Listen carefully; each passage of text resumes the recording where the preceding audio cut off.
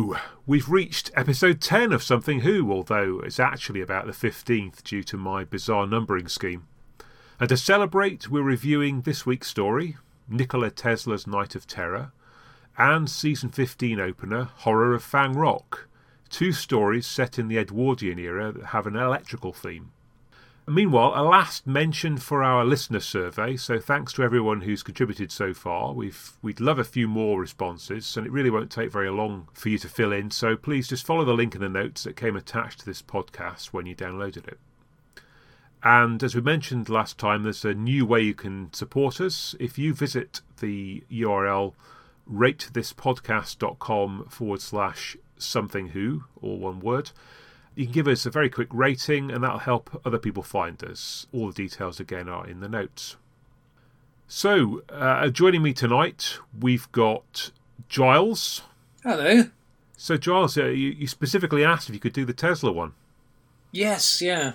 Always been a big fan of Tesla for years, and I have to admit I've always thought, yeah, someday I'd like to write the Doctor Who story that does Tesla. So, but I'm going to try not to bear the chip on my shoulder that someone beat me to it by cunningly becoming a professional TV screenwriter long before I did. Yeah, that would probably do it. Yeah, frankly, yeah. And Simon. Hello, everyone. Hello. Hi. So look, like buses, we heard nothing from you for months, and then you've done 3 podcasts in a fortnight. Woohoo. Ooh. Yeah, I've really got into this new series, Richard, and I've suddenly felt all this negativity I'm seeing on the forums. I'm actually getting a burst of inspiration. Excellent. So it's not all doom and gloom, I don't think. Oh, indeed. Well, good. It's great to have you along. And we're going to start off by talking about Nikola Tesla's Night of Terror. So, which of you wants to kick off with a first thought about it? Well, the title doesn't exactly trip off the tongue, does it? I wonder where they came up with that one from. They've done an amusing run of puns, but that one's a bit of a tongue twister, isn't it? Yes. It's a Harry Hill thing, isn't it? Nikola Tesla, Night of Terror. Got to have a system. Yeah. Yeah, the two things are sort of balance each other, don't they? Nikola Tesla, Night of Terror. Yeah, it's sort of it doesn't rhyme, but it's sort of it's a rhythmic thing. Yeah. I like it. It's wacky, but yeah, it's different. It's better than Attack of the Electro-Scorpions. Yeah. Yeah, there is that. Giles, first thoughts? Generally very positive. I thought that looked great. I sort of, don't want to do anything by way of a sideways review of the episode that I skipped over, but felt that was a dip in quality after what we had with Spyfall, which I thoroughly enjoyed, and it was nice to see things bounce back.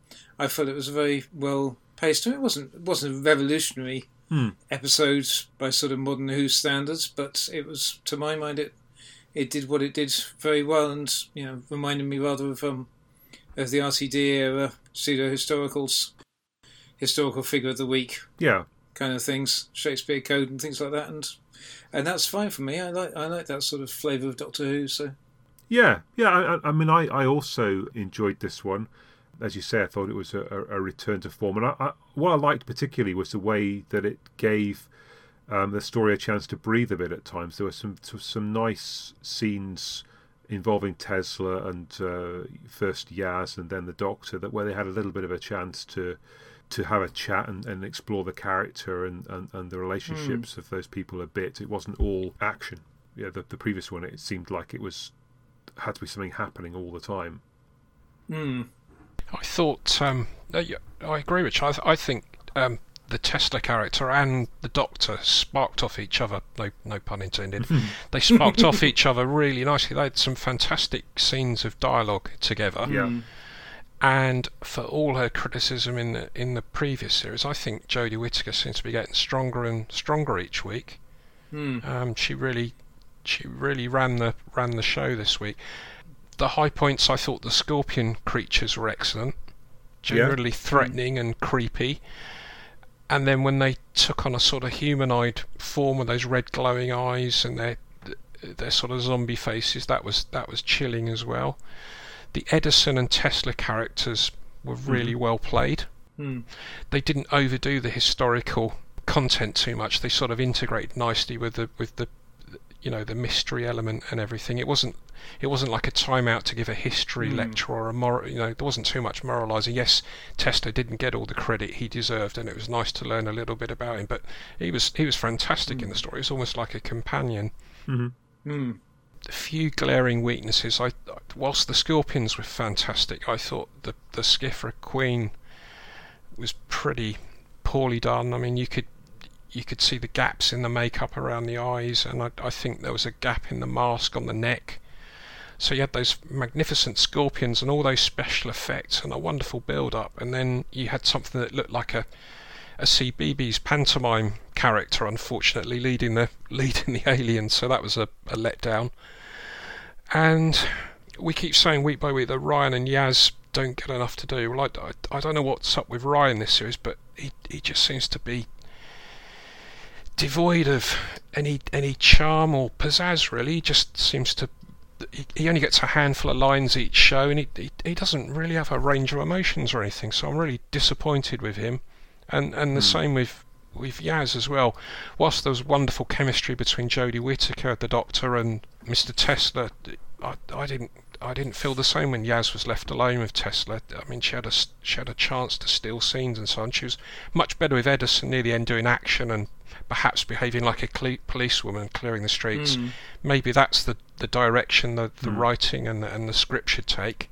But as for Ryan, I sadly, he might be a nice guy, and he starred in plenty of other shows, but I think they've just run out of ideas for him, and that's very disappointing, because otherwise the show seems to be on a bit of an upward curve. Well, it's tricky with Ryan because they, very much the first series, they, for all that we've, and sadly, we've still not seen any great signs of Yaz being given a particular arc of her own yet. Although, I kind of felt, was there something implicit with her and being quite keen on Tesla? There was kind of a look she gave him towards the end, I think. But obviously, the previous series we did get Ryan's story as such. If there was a character arc in series 11, then it was really to do with Ryan and Graham at the expense of Yaz. And it does rather feel like now they've kind of done that as a resolution. They've not got anywhere particularly to go with them, and Graham and Bradley Walsh are both strong enough together and apart, to sort of hold their own, just as being a fairly run-of-the-mill companion, a standard companion. Whereas I think Tosin Cole struggles if they're not giving him the material, because Bradley Walsh can kind of make his few lines and gags shine quite nicely. It's this perennial thing we keep coming around to. Of probably one too many people in the TARDIS. Yeah, which oddly they then threw not only Tesla, but Tesla had a companion as well. So they ended up and you had Edison as well along for the ride. So you ended up with 7 rather than 4. So they sort of compounded the problem. Well, did it strike anyone else strange that you've got two such forward-thinking characters? Perhaps Tesla's got more of a science background than Edison anyway, in that script anyway, but they were both exposed to an awful lot of technology, and yet they didn't have their minds wiped or anything at the end of the story. There were all sorts of things they saw there that could, getting a bit in depth here, but that they could have taken away, and they might have changed history. I mean, Tesla ended up in some people's eyes as a bit of a failure. Might he not have been inspired to go in a different direction and pursue his ideas with more vigour? I don't know, but I was surprised they didn't do the old mind wipe trick at the end to make them forget about what they've seen in the TARDIS and some of that Skifra technology that they'd plagiarised and pilfered from all over the place. I thought some of that must have rubbed off on Tesla and Edison. So what's Doctor Who telling us? Is it saying that only women are clever enough to pick up on what's going on and so need to have their minds wiped, and men will just forget it all by tomorrow? Well, I think with regard to Tesla, who probably did he see more of it? I'm trying to think how much more what Edison saw. I think with regard to Tesla, you could say there's an implicit thing that he was possibly going down that route anyway. I think the only thing they had the death rate gag, but one of the things about Tesla is that he supposedly left these plans when he died in 43 or whatever, and the US government, there was a big security scare at the time because Tesla had left plans for a death ray. And so I think, you could almost, given that he sort of spent the post-Wardenclyffe years coming up with increasingly loony schemes, I think you could almost say, well, maybe that's almost setting that up, that he, that you could say he was trying to replicate some of the things he'd seen. And they didn't they didn't sort of hang a lampshade on that idea. But yes, I do take your point, and it's a bit odd having had the very conspicuous mind wipe stuff in Spyfall, and given that is obviously a somewhat contentious thing in certain quarters anyway, for I guess understandable reasons. So it does send a slightly odd message that it's the women that get it, and Having said, just to finish my thought from earlier, I was going to say, despite the characters being, the companion characters being somewhat underserved, or Ryan especially, I did think structurally this was quite nice that it felt like it did find stuff for the different groups, and it kind of to be doing, and it kind of mixed up different sets of people and sent them off on different little quests. And so on, and so until you got to the sort of the finale, you didn't necessarily bring everyone together in one place, at least to my recollection. So I think it kind of it felt nicely paced from that point of view, and nicely structured. And we didn't have that thing of except when you really needed it, we didn't have that thing of everyone just following the Doctor around in a line and sharing out the questions. Oh yes, that funny scene in the New Year's one last year when you had 7 people all standing in a line with the Dalek. Yeah, that was a bit weird, wasn't it? I thought Goran Visnich gave a very charismatic performance. He was very likable as Tesla, and also quite believable as a character. Yes, and indeed Philip Glenister was great, and they're both very good. Yeah. And so was the actress playing Miss Scarrett as well. I thought she was pretty good as well. I didn't see any. Well, I suppose you'd have to say it's difficult because the Queen is obviously everyone is comparing her to the Empress of Ragnos. And Anjali Mohindra is clearly no mean actress herself. She's certainly, she's building up quite a mean CV post Sarah Jane Adventures, with various, and she's done a procedural, and she did Bodyguard. But I don't object to the somewhat over the top style of playing of that character, and I don't personally have a big beef with the. I don't know, it's tricky. I think character design wise, and one has to bear in mind the Runaway Bride is.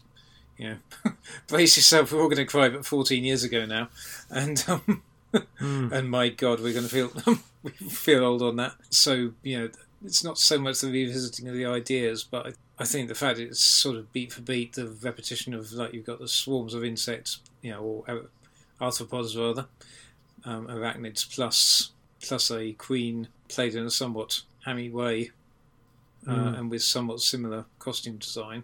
Albeit the Empress of Ragnos was rather more impressive as a creation, I think, than Queen of the Skithra. Yeah, I mean, I thought one of the problems with that was that it wasn't very clear from the screen what she was supposed to be looking like. I mean, you never really got a clear picture of what her form was supposed to be. You saw a lot of her face, then you saw a bit of her in mid-shot. Occasionally there was a funny sort of sting thing, but it wasn't quite sure what that was attached to. And then you thought, does that sting belong to her? Yes. Yeah. And after what Simon said, I mean, I've only seen the episode once, and I confess I wasn't these kind of production issues skim past me watching it the first time. But I'd be interested to go back and look and just wonder whether they deliberately graded the shot to cover up some kind of faults in the makeup. I was squinting at a little handheld because of logistics, so I didn't see it on a big screen to be able to spot that. So Simon, you just think you could very easily see flaws in it? No, I'd give it a 7 out of 10. A big improvement on the last episode, which wasn't high, and it was almost up there with Spyfall. I thought the production values were excellent. There were plenty of thrills and excitement which were chronically lacking in the last series, but it's the familiar flaws of Ryan Yaz unfortunately being like spare parts, and then when you ask them to deliver lines, I don't know whether it's a lack of practice or just having the few things to do and say, they always sound a bit flat to me, and some of Yaz's dialogue with Tesla sounded really a bit clumsy, unfortunately. The Queen stood out because the Scorpion drones were superb. They were really, really good, and the zombie-like followers, they were good as well. So they're only minor things I've picked up, but I did feel a little bit let down by the way they did the Queen, and as Giles has testified, it didn't do much justice to a very good actress who played the Queen really, really well. I think she was just let down by the production values, but overall I thought the production values were really excellent. I actually watched it 3 times, Richard. Oh, okay. Which I don't often do with new Doctor Who. No, well, you've got 3 times as much experience of it as me. It got better with each watch as well. I didn't get bored with it either. So it's definitely on my list for a rapid rewatch, and that sort of takes something, because I always feel like I've never really got the time to watch things once, let alone twice.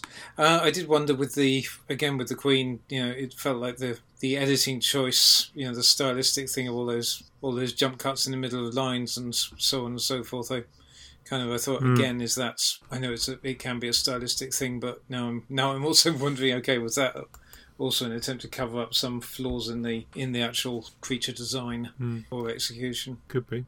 The writing seems to be a bit. You're used to people developing characters over time as they appear in a show, and it looked like they're messing about with Graham as well. He seems to become a sort of figure of fun and a fall guy in an awful lot of ways, whereas in the first series with the bereavement he suffered, he was very much an emotional rock for everybody else, and he was a mentor for Ryan. And now I don't know, one week they're trying to make Ryan a romantic lead, and then Graham and Ryan are they tried to make them a sort of comedy double act this week. It just seems very inconsistent, and really with them nearly halfway into their second series in their parts, they really should be hitting their mark.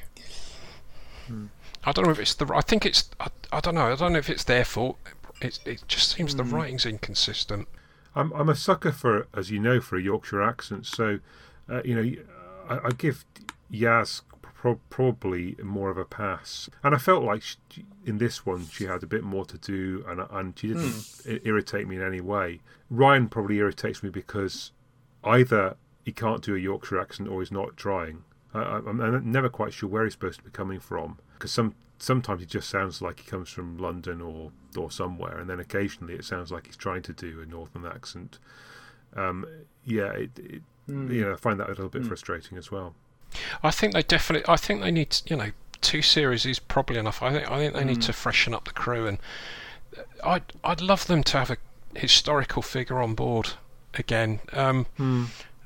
They'll have to forgive me. I've forgotten the name of the characters in Spyfall. Ada Lovelace and Noah. Yeah, but they were terrific. Yeah, coming back to one thing I particularly liked, I did like the fact we had the focus at the start of this. I thought it was nicely structured the way it was focused at the start, and with Tesla and his companion, as it were, for the first 5 minutes or so, and then that we just plunged into the Doctor and Co being already in place and blending in, and it was nice to see the companions in period dress actually trying to blend in, whereas the Doctor doesn't. But then that's the Doctor in any incarnation, really.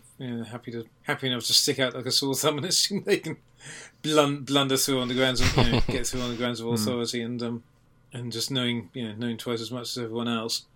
But I did like that structure, but it does make me feel I miss the pre-credits teaser, because it was like a mini mini cliffhanger, and given that now we're in the age of stories being most stories being single episodes, I think the show loses something by not having that, because there's usually a moment, there's something that you can structure it around, and I just think that's that nice thing.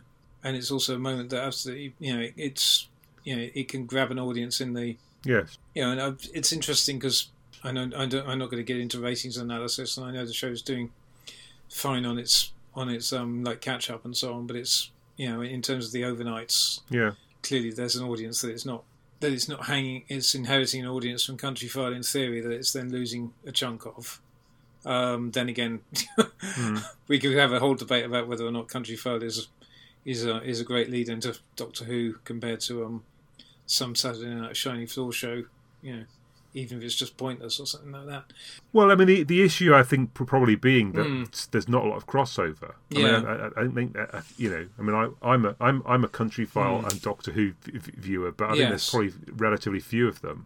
I think the demographics are rather different. So if you're going to try and build your audience, you're better off maybe coming from a program where you think you might get and similar I think sorts of viewers. I just think that the having the teaser, the pre-credits teaser, is good. It's a good marketing point because it, you know, like audience building point, because it gives people, you know, 2 minutes and there's a hook.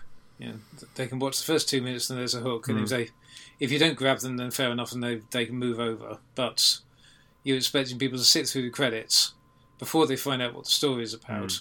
And then by that time, so they've got to make a choice on whether they're committed, I think, already. Whereas there was always that thing about, well, this looks interesting. Let's carry on and watch it.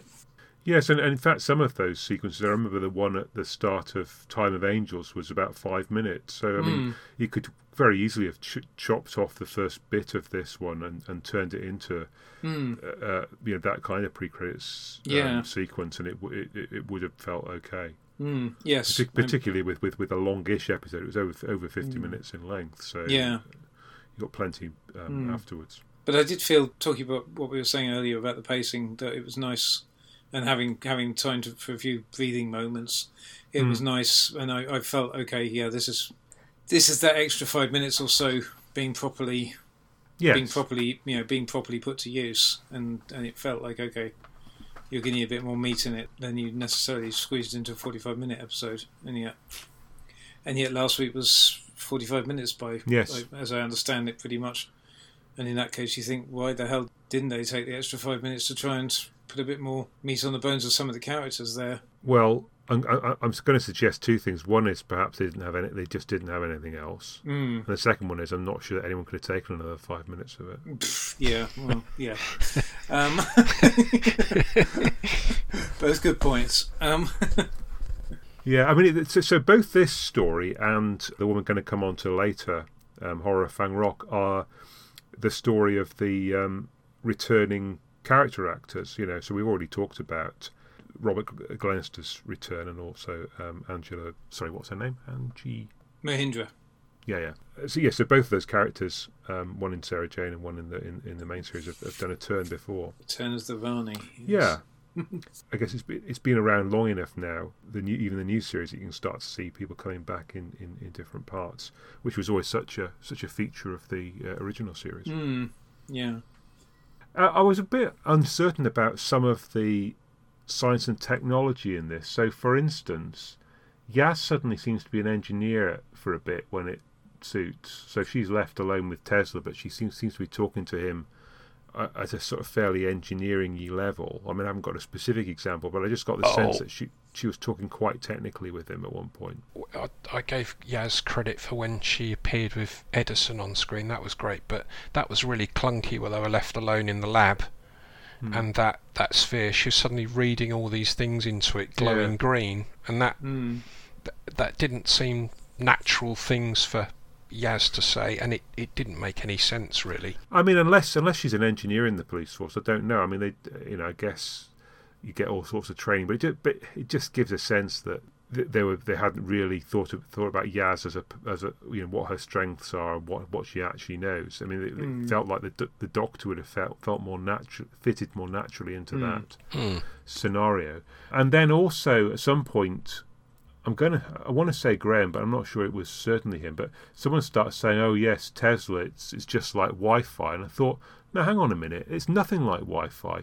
He's trying to send energy through the ether. I think it's Ryan, but yeah, to sort of power stuff. I mean, it's completely different. Well, that was the one thing that I felt where they, I think they fudged.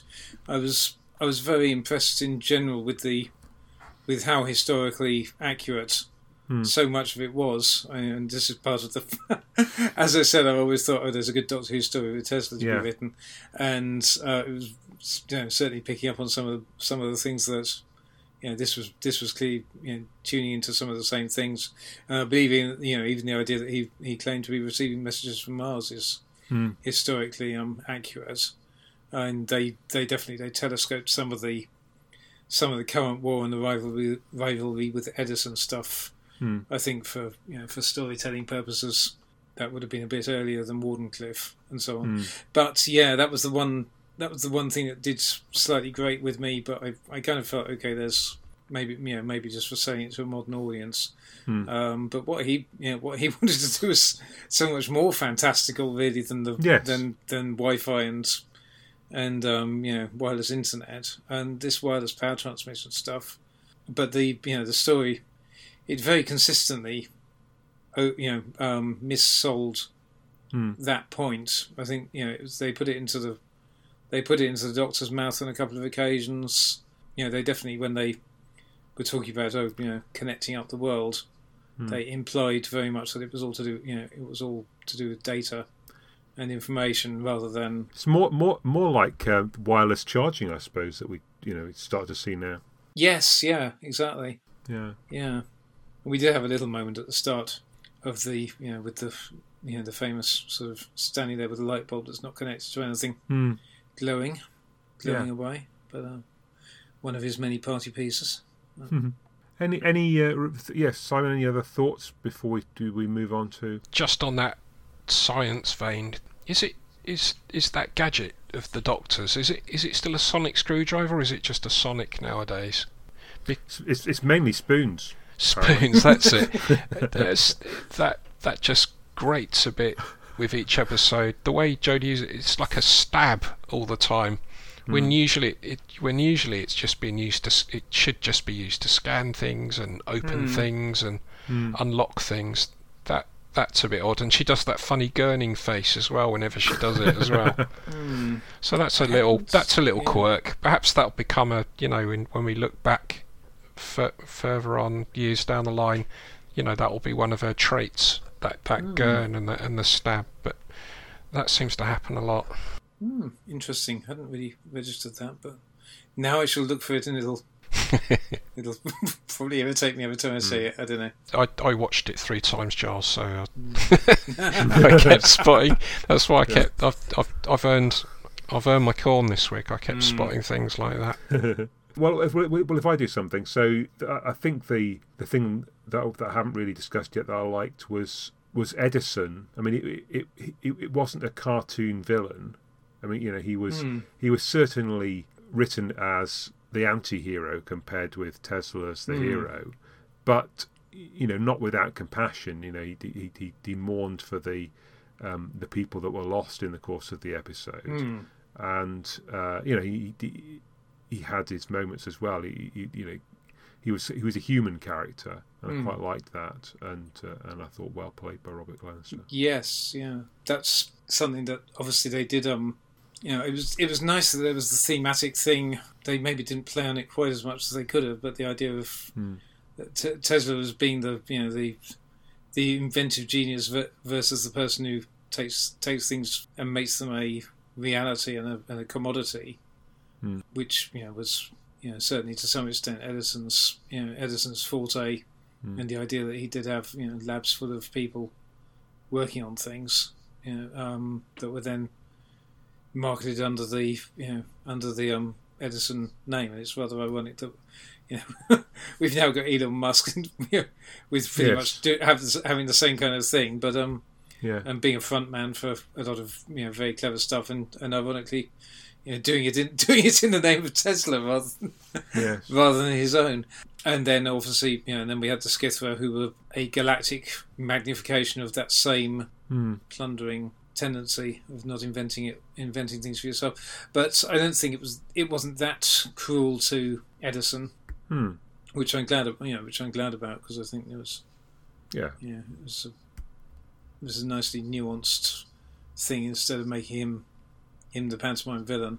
Yeah, it's interesting. I don't know if any of you have seen the Current War which was out last year, which was interesting companion piece. I mean, we could go through Teslas on screen for ages, but the current war is Cumberbatch plays Edison, right? Also quite irascible, and Michael Shannon, yes, plays Westinghouse, who was the real sort of the guy who brought up a lot of the AC patents, and it's right.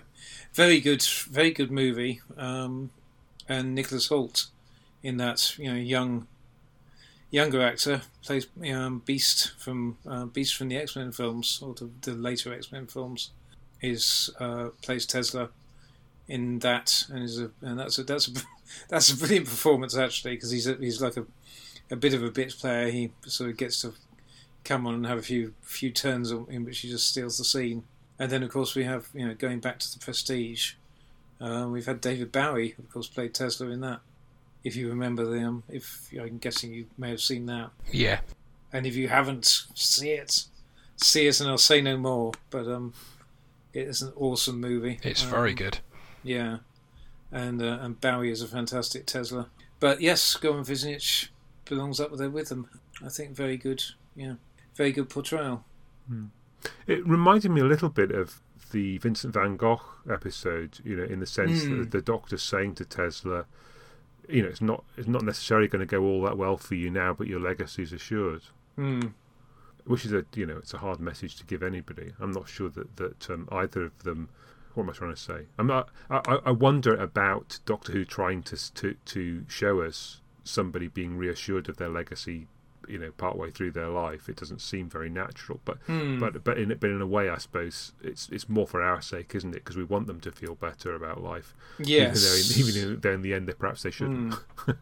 Well, Vincent, I mean, they play it in two different ways. I mean, this is somewhat, although it emphasises that he will sort of die a failure. On the other hand, you can think, okay, well, but he has 30 more years to live at this point, and to some extent, he will, much as he was less recognised, as time went on, he was still, I guess he'd still seen some of the world a lot of the world that he created come to pass, even if he hadn't got the credit. He's portrayed as sort of happy-go-lucky as well, so that he doesn't seem overly upset about the fact that he's not as rich and famous. Yes, yeah. Whereas Vincent and the Doctor absolutely shamelessly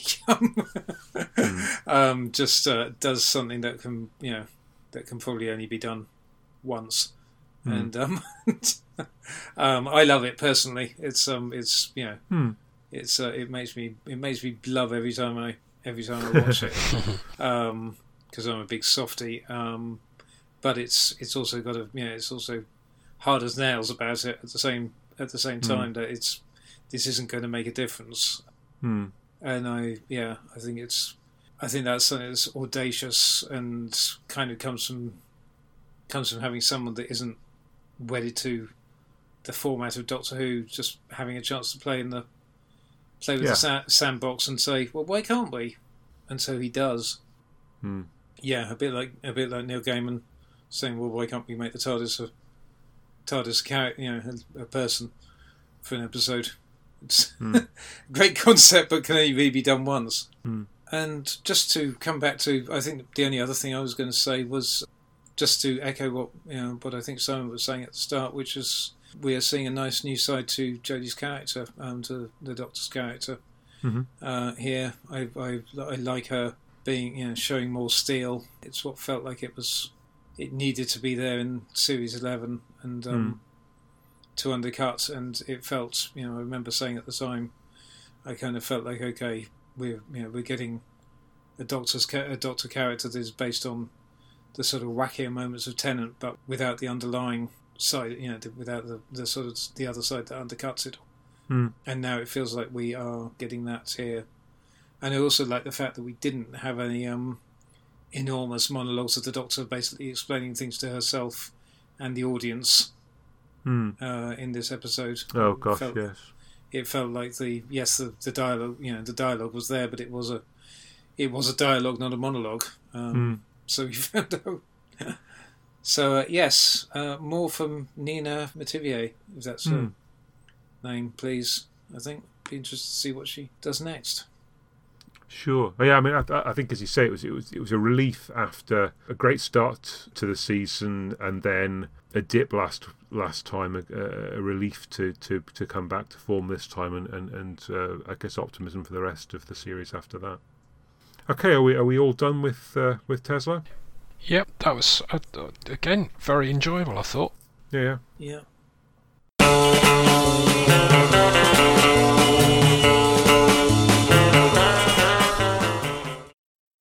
Here, Reuben, come and look, quick. What is it, boy? The light of the sun shining off a big yellow digger. Fellow wearing a wide-brimmed hat and leather jacket.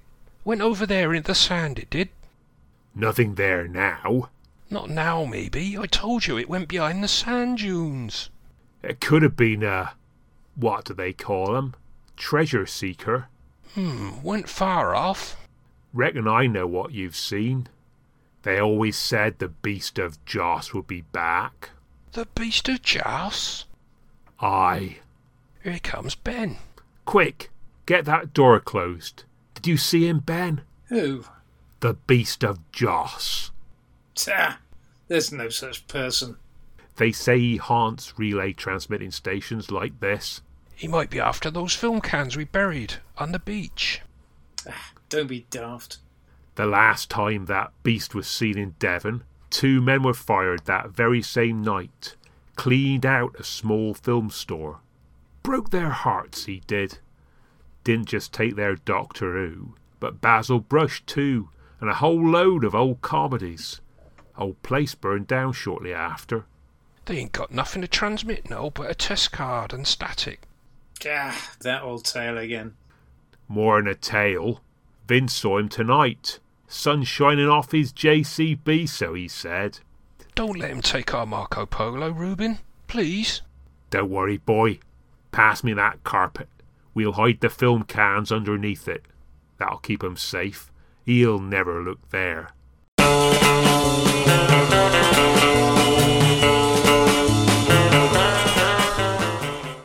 The obvious way to make a connection is to point out that both this story and the one we're about to come on to end with an alien spaceship being zapped from the top of a tower.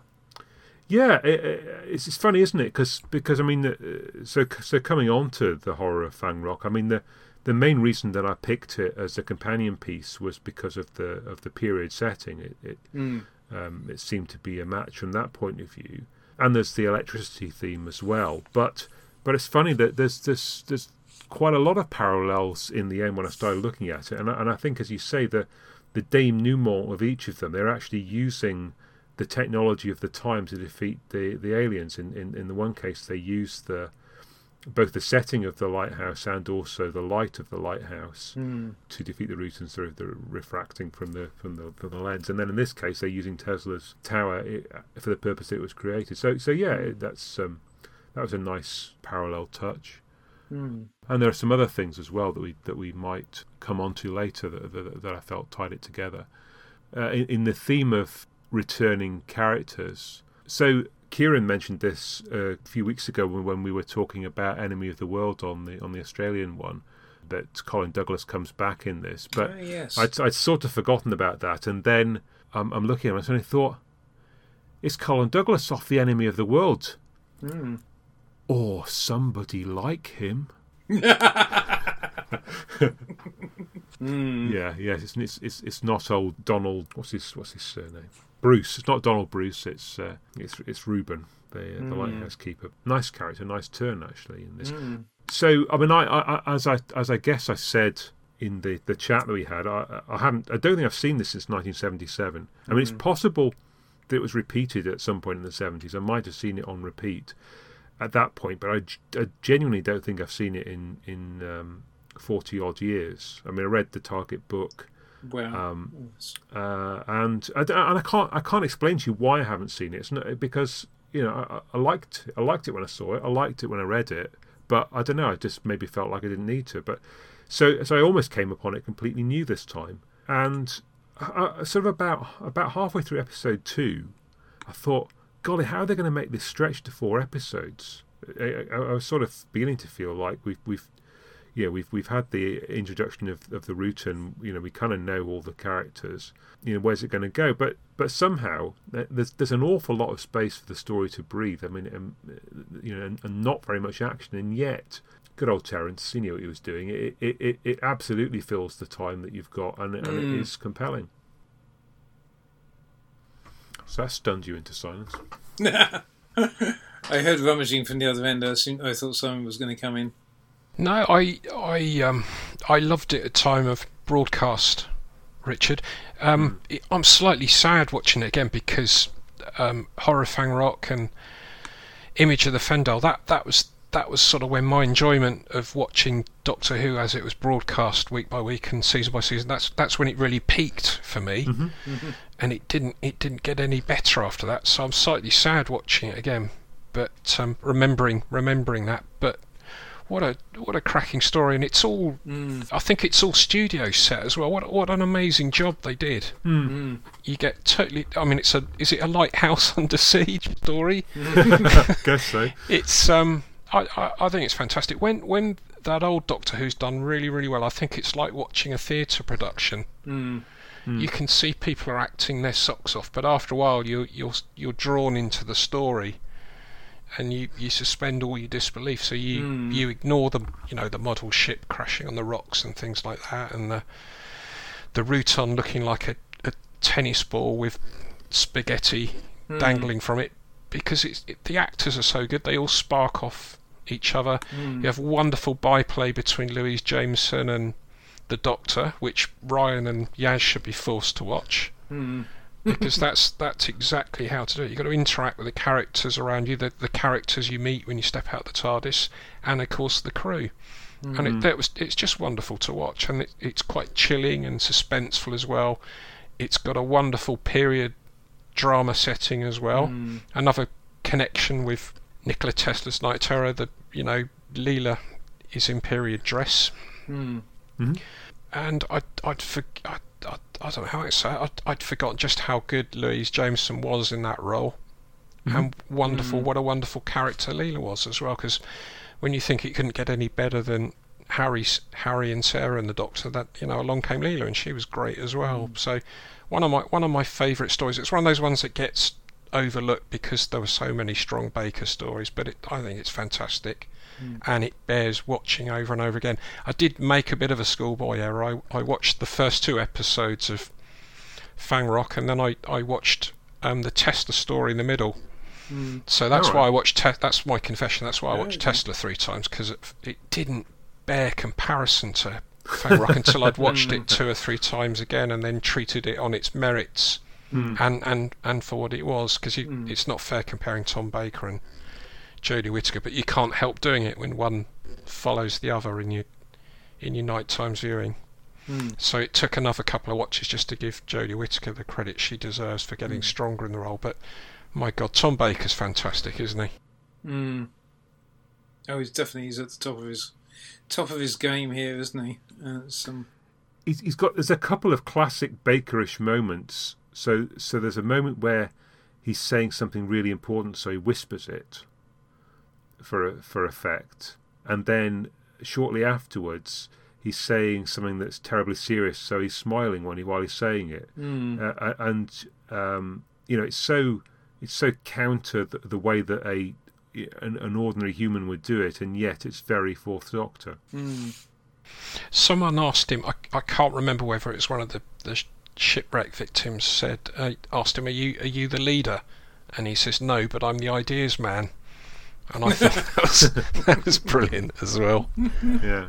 But you could see Louise Jameson and Tom Baker, they give little grins to each other, and they mug and pull faces and things, and that's just loving their roles and having a great script from Terence Dicks to work with. And it's just, like I've said, I don't watch New Who on repeat viewing much, but those classics, the real classics, I can watch them over and over again. They really are timeless. Yeah. And it's interesting that in this story, that some of the villains are upper class people, sort of, and they're in sense of entitlement.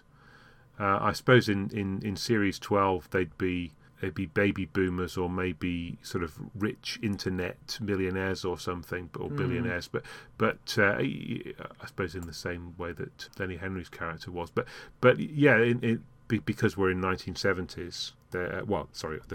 Because it's written in the 70s and it's set in the early 1900s, then it's rich people and sort of expecting the world to revolve around them. Well, we're not doing a which is best thing anyway, but this is about the best of the best. And I think this is Terence's strongest script probably, and I think it's beautifully put together, and it's just interesting because one thing I kind of noticed, it's very clever. The structurally, I know what you were saying, Richard, but it's just like episode 1, the lighthouse, something on the rocks. Episode 2, we then introduce the other characters, so then that's something fresh there, and we get a glimpse of it. I think that's our first glimpse of the Rutan itself. Body snatch. We don't get we don't know that it can body snatch. We have the stuff to do with the idea that it's done a post-mortem on poor old Ben in episode 2, but we don't know why until episode 3. And then the Doctor realises his mistake, that they've been locked in with the thing. Is a gorgeous, it's a brilliant way of going into episode 4. Yes. So, and I think it's just masterfully put together. So there's always something new that we're coming to whilst in this very isolated setting. And the one thing that I kind of thought it plays to the BBC's strengths of the time, and I think what's hard for our younger viewers to appreciate. I mean, we're all old and folkish enough to remember it. But this is the fact that Doctor Who was being done on 3-camera. 3-camera video in studio bound. This was just how television was done at the time. Filmed series and filmic look was just it was not part of. By the 80s, the fact that Doctor Who was still being made that way was enough to single it out as being something other, and something that probably belonged more in the realm of kids' TV and light entertainment shows. At this time, this was just how television was made. And if you watch Talking Pictures on with any of their repeated prestige dramas that they're doing various things on about 10 o'clock in the evening, you can turn on, watch Special Branch or Mystery and Imagination and things like that. They're all made in the same basic way of doing it.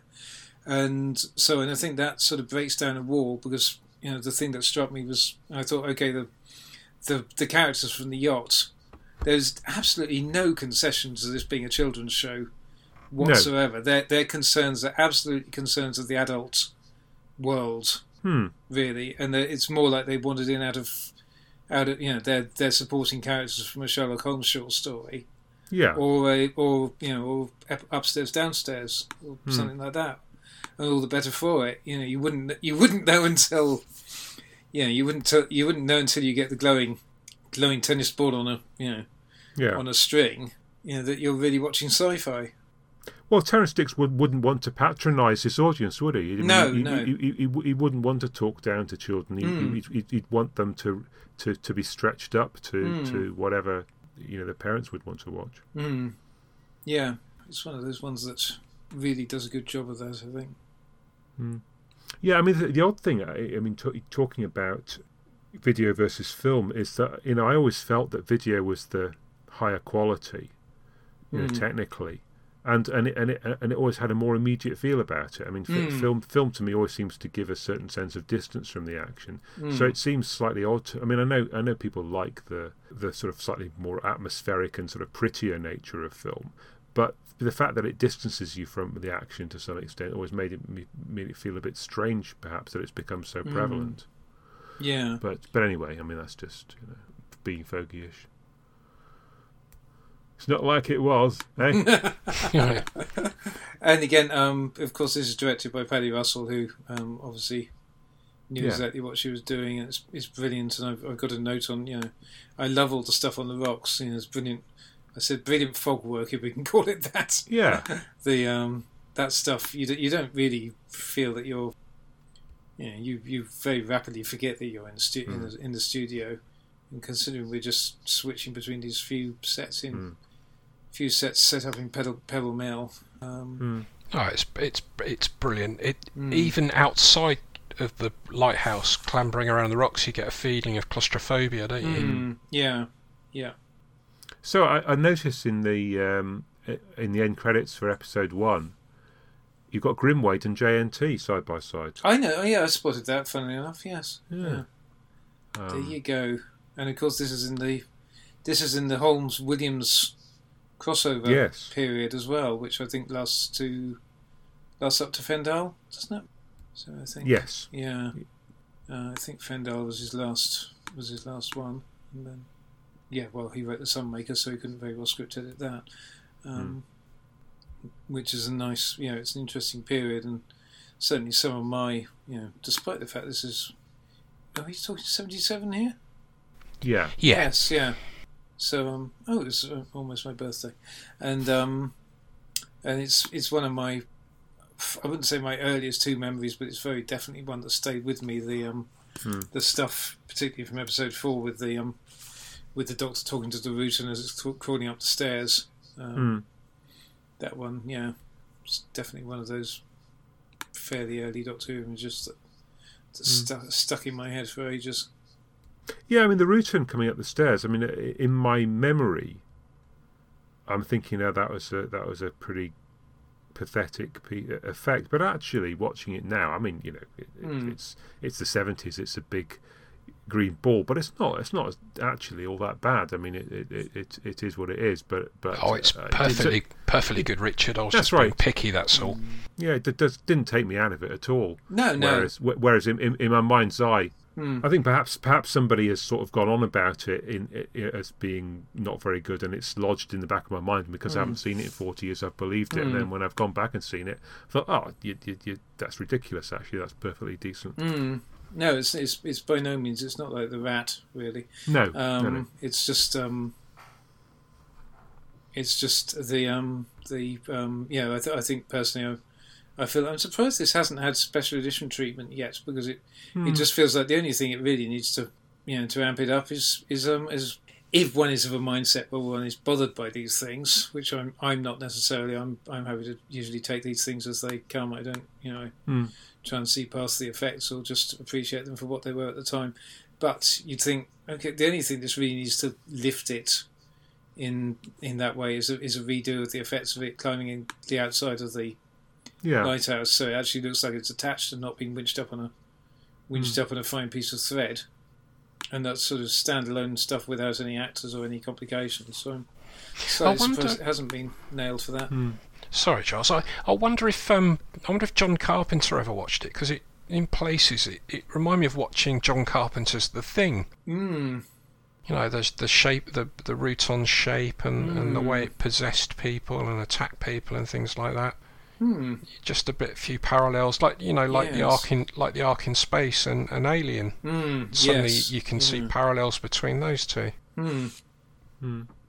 Well, you've definitely. I don't know whether that was filmed. And you've always got the crossover between the British film industry of the 70s and that they were filming. Potentially working with other people who'd seen this stuff. If they hadn't, I'm not sure where the thing was filmed, but certainly if you're talking about Alien and so on. I'm sure Ridley Scott kept an eye on Doctor Who at the time. I always like the special effects as they are. I mean, it's part of the show of looking back and watching it and remembering how I love watching old TV and classic Doctor Who, and it still reminds me of the thrill I had as a kid first seeing a lot of these.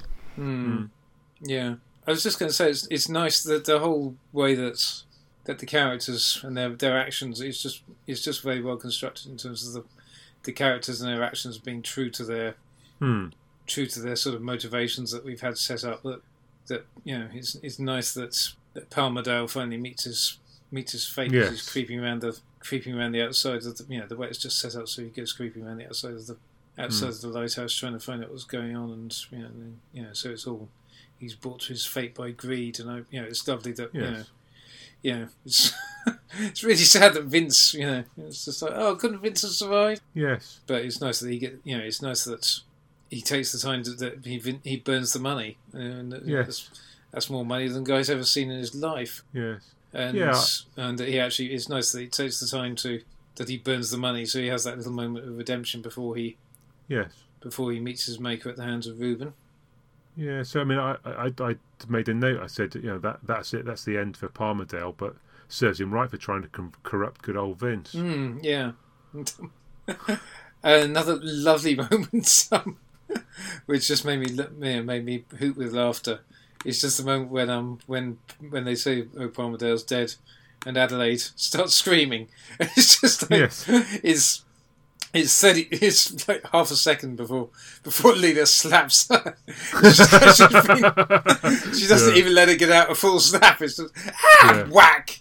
It's like she's been itching to do it for him. Yeah. No, she could have been worse. She could have got the Janus Thorne treatment. Yes. But it's just the timing. It's just finally I can slap her. And yeah. Poor old Leela, because there's one other female character in this other than Leela, and she's such an appalling character that there's mind you, not that Leela's that bothered, but there's no opportunity really for them to have a woman to woman chat.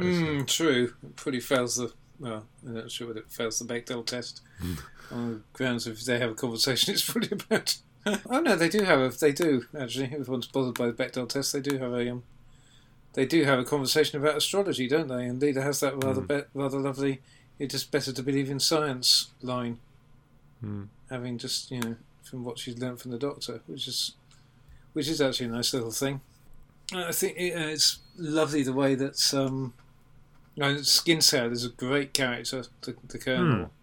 Yeah. And it's yes, Alan Rowe, I was intrigued to find out, was Geoffrey Bayldon's long-term partner. Apparently. Oh yeah. So, yeah. The things you find out on Wikipedia, but great actor, and really, he's got that whole Sherlockian vibe that he's exactly the kind of person you expect to turn up in something like that. And it's lovely that the B plot, the whole thing with Skinsale and Palmerdale trying to contact the mainland, and that persuades Skinsale to sabotage the telegraph. Which I think that was the only thing that slightly I thought, oh, okay, very slight little thing you might have handled differently. Yes, it was just the fact that Skinsale sabotages the telegraph, and when the Doctor discovers this, he says we're on our own now, and you just think, well, and you haven't been for the last 2.5 episodes, but so because we haven't really had a hope of rescue dangled as such, or any hint that there has been communication with the mainland, even along the official channels. But and the telegraph is another sort of totem of technology. Yeah, because Reuben treats the telegraph with equal suspicion to electric light. There's a bit where he says, "Oh no, we'll semaphore in the morning," and thereby dooms a lot of them. Yeah, it's a bit careless of the Doctor to throw away those diamonds. I mean, if only because he nearly drops the one that he's picked later on. So why not just take a half a dozen along with you, just to make sure you've always got one? I suppose he needed the biggest, having rejected Skinsale's cufflinks. And then poor old Skinsale just decides that he has to have the diamonds, and that's it for him. Yeah, it's great. And I love Reuben's smile at the end of episode 3 is. Yes, is brilliant, isn't it? Just it's a great character-breaking moment. And of course, what's his name again? Colin Douglas had been in between Enemy of the World and Horror of Fang Rock. He had become a massive star, probably for a lot of the people who've been watching this, because he was in A Family at War, which was in the early 70s and used to outrate Coronation Street on occasion. So it was, and that was when it took some doing to outrate Coronation Street. Yeah, indeed. So he was certainly a very familiar face, I think, to audiences at that time. Only 3 TV channels then, kids. Yeah, frankly.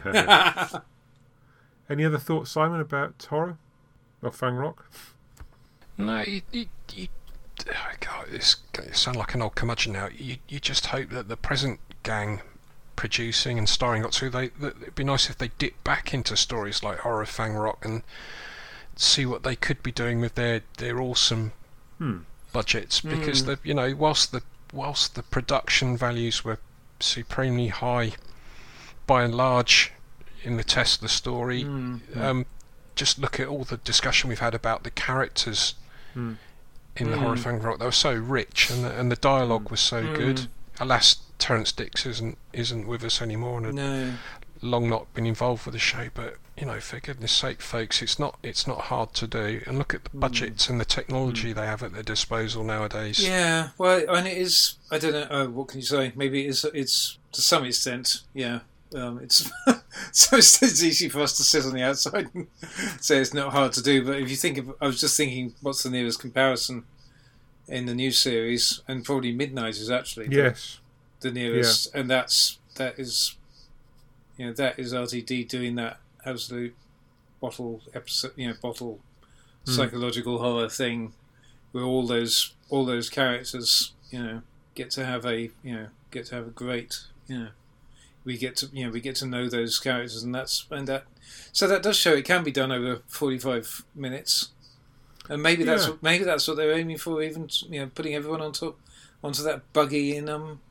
last week's in Orphan 55, but the that kind of claustrophobic thing. The problem with that is that there was no logic to it. Whereas in this story there is. Yes. I think there's a 50-minute cut in this. I think I wouldn't want to throw away 40 minutes of the story, but I think you could do, and you'd get a perfectly decent story out of it. So I think the 50-minute format is long enough to tell a story like this, and to be able to build up the tension in it. So I don't think it precludes this kind of storytelling. No, albeit that you lose some of the suspense. You've got Ghost Stories for Christmas and things like Inside Number 9 are doing it in a half-hour format these days. Really, you can do it. It's just a matter of intent, isn't it? Yeah, simplicity is often harder to do well than elaborate. And then just to finish running through the plot, of course, episode 4 is where it all turns sci-fi, having been straightforward gothic, straight on gothic horror for three episodes. We get the sci-fi, and whose idea was it? Do we know whose idea it was to use the Rutan? Is that Terrance? Did Bob Holmes suggest it to Terrance? Is that sure. Is that anything to do with the whole Terrance Sedix thing on the wasn't there some good-natured argy-bargy between them over the Sontarans and things? I'm just wondering, because it's a nice thing to just invoke this race that we've heard of before, and it works as a nice little shorthand. Well, it's a gift for long-term fans, but of course, back in '77, people hadn't seen Sontarans for 2 years. For 2 years, they didn't have repeats or DVDs, and I don't know even whether that had been novelised then. So God knows whether people actually would have remembered the Rutans as being the enemies of the Sontarans. I guess the Sontarans themselves would have had a bit of recognition as a name check when it starts talking about them. But yes, I can't remember if I remembered that at the time. I think I probably did, but it would probably also have been drawn to my attention by Terrance in one of his monster books, or his in the novelisation itself, or something. Book by then, or the making of Doctor Who, possibly. So it would have encapsulated some of that stuff for the hardcore fans of the time. One other thing I had on my notes, I love Leela's bloodthirsty speech of triumph towards the dying Rutan. It's just like it's just great, and you just think, you wouldn't get any companion doing that these days, would you? She's just such a as a character, she's such a brilliant idea for a character, luckily executed pretty much flawlessly throughout her run. I can't think of many places where until they marry her off at the end. I can't think of many places where they drop the ball with who she is and where she's from. No. And I get the impression Louise and probably Tom, much as they had their moments, were probably there to, were probably quite forthright in putting the writers back on the right track if they felt anything was going off the rails. Yeah, I mean, there's a moment where Solid Oak won't get between her and where she wants to go. With the old, she picks up the axe and starts whacking. I mean, it doesn't look, in fairness, all that solid. That she's chopping through it, but nonetheless, it's a nice character moment. And sorry, I just wanted to have a shout out for that because it's lovely. Yeah. So going back to the parallels then. So we've got the setting early in the 20th century. We've got electricity and the fact that electricity is a sort of part of the alien that menace as well. So the Rutan uses it seems to kind of absorb the electricity, but it also produces some of its own to kill the characters. You've got, as we pointed out earlier, you've got the towers and the fact that they use the technology, so the reflector in the lighthouse and also Tesla. You've got just one main female character. You've got an alien ship shot out of the sky in both of them as a sort of denouement. You've got men trying to make fortunes. So money is the motivator of Palmerdale and also of Edison. And then you've perhaps slightly more tenuously, you've got the shut inside with the alien menace at night in the factory at the start and also in the lighthouse. I think that's more of a trope than a thematic thing necessarily. It's hard to, and Fang Rock doesn't in terms of having a theme. It doesn't really pursue a massive theme. I think the Tesla has its idea. If it's got a big idea, then it's to do with this thing. It's to do with highlighting the difference between invention and commodification. I guess, although it doesn't greatly bang on about it. Whereas Fang Rock, I think if it does have anything, it's the electricity. It's kind of used as a totem for Gothic purposes. That it's there to so that Ruben can be all creepy and talk about and just talk about not holding with modern ways and so on. And then we've got a bit of a theme of that certainly the rich people who come ashore, the lighthouse men appear to be good, honest folk. So much as Ruben might be a stick in the mud, but they appear to be salt of the earth types, don't they? Yes. As indeed is Harker. Yes. From the wrecked yacht. I think his name's Harker, isn't it? Yeah. Yes. Presumably, possibly a Bram Stoker nod there, I guess. Whereas the rich ones are all vary from completely awful to morally questionable. But it doesn't quite go the whole hog and have it be specifically them that bring ruin on the entire enterprise. I guess, which you might do if you were really going to knock that one over the head, because it's not as if rescue is coming until Skin Sail sabotages the telegraph. Yeah, I mean, for me, if Horror Fang Rock has got a theme, it's that we've got to get a show out with the big idea about the vampires as being kicked into touch by the of course, yeah. So this is Terence's second effort. Yeah, he's got 3 sets. Well, maybe slightly more than that. He's got 3 or 4 weeks to write it, and somehow, with all of with everything going wrong and crashing around his ears, he comes up with a masterpiece. Yeah. But I mean that's Terence Dicks all over, isn't it? I mean he's never happier than when he's got a disaster on his hands. The War Games, the 5 Doctors. This it just seems like it requires a disaster to get his digestive juices flowing properly. Yes. I wonder whether that went through RTD's mind, because he was Well, considering that Midnight, if I recall Yes. correctly, was also a very last-minute rushed replacement script when something was deemed unsuitable or fell through. Yeah. And I wonder whether he thought, well, Terence did, yeah.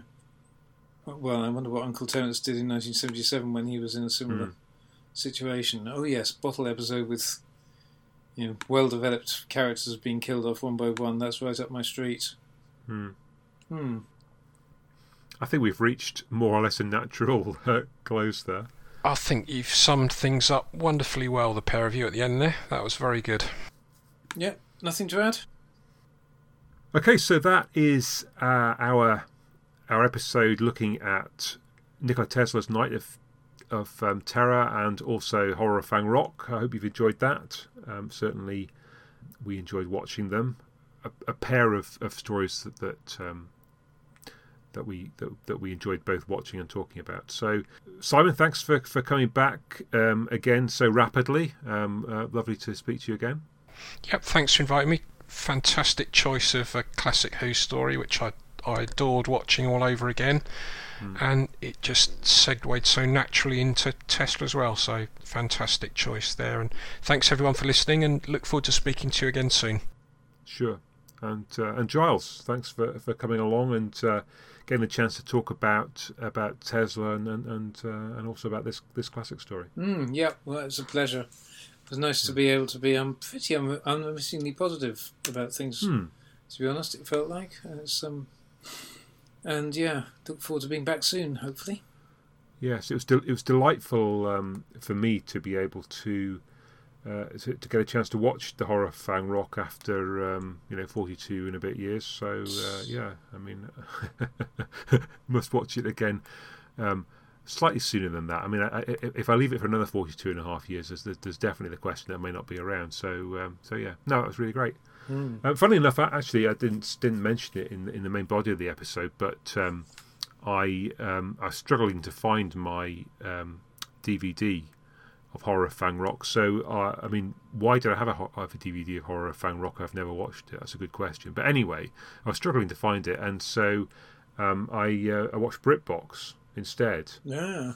Very good, I thought, actually. I mean, I first tried to watch it in the browser. That was less successful. But when I used the application, it worked really well. So that... I mean, people are saying that they doubt that there's room in the market for a service like that. But certainly, if you want to watch classic Doctor Who, you haven't got a room full of DVDs, or if you've mislaid the particular one you want to watch, it certainly works very well. It's quite convenient, and so as a one-off, it's a relatively low price. I mean, obviously, it's going to mount up if you keep subscribing month after month. But, yeah. Duly noted. Strangely enough, I went to I've got all my DVDs are out of their cases and in little thin folders. Right. With the and I sort of reached vaguely into the area and it was and pulled it out first go. So a man in tune with his DVD collection. And it'll never happen again. Yeah. Well, I dare say it'll be on Blu-ray before too much longer, and then that'll be easier for me to find.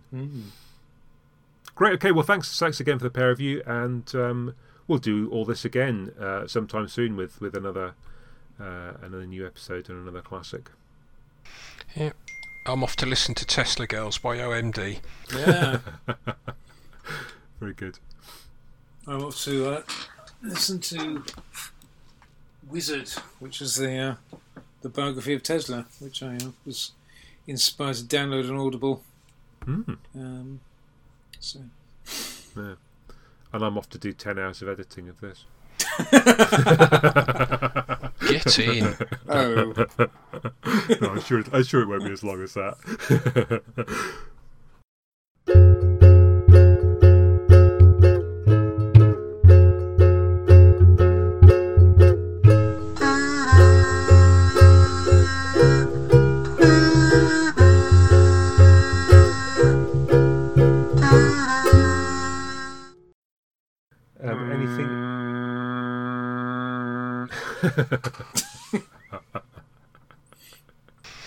I feel the same when I see Leela.